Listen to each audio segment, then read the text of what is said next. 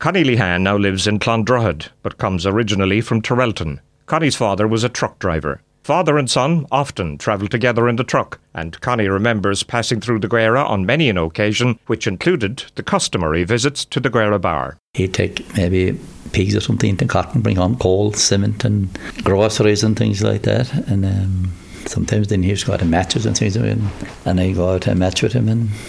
And when we go into Macroom from Torelton that time, we went down from Torelton down to Thomes, down to Gotzels Cross, and halfway between there and Toons Bridge, Macroom Road, and we turned right in. We kept right to the Gearagh and took another left turning over at Macklin Bridge, as we called it, and came out on the road there. But sometimes then if we were coming home, maybe if he wanted to call for a pint to the Gearagh bar, he'd go back that way. And I remember drinking lemonade and eating biscuits inside the Gearagh bar in Cashman's time. And there was something else I thought about the Gearagh bar.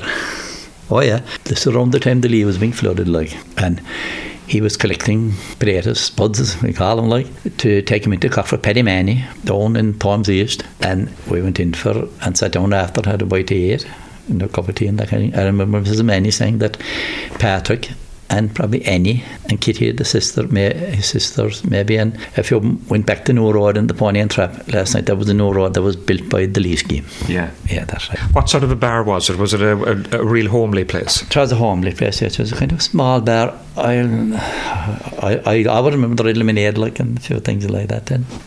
I suppose I was too young to really have a picture of it in my mind, like, yeah. But there were a lot of stories about the Gearagh. Like, when you look at it now, when you see all the rotten trees and things, it looks kind of funny, but I thought it's nice when there's water there.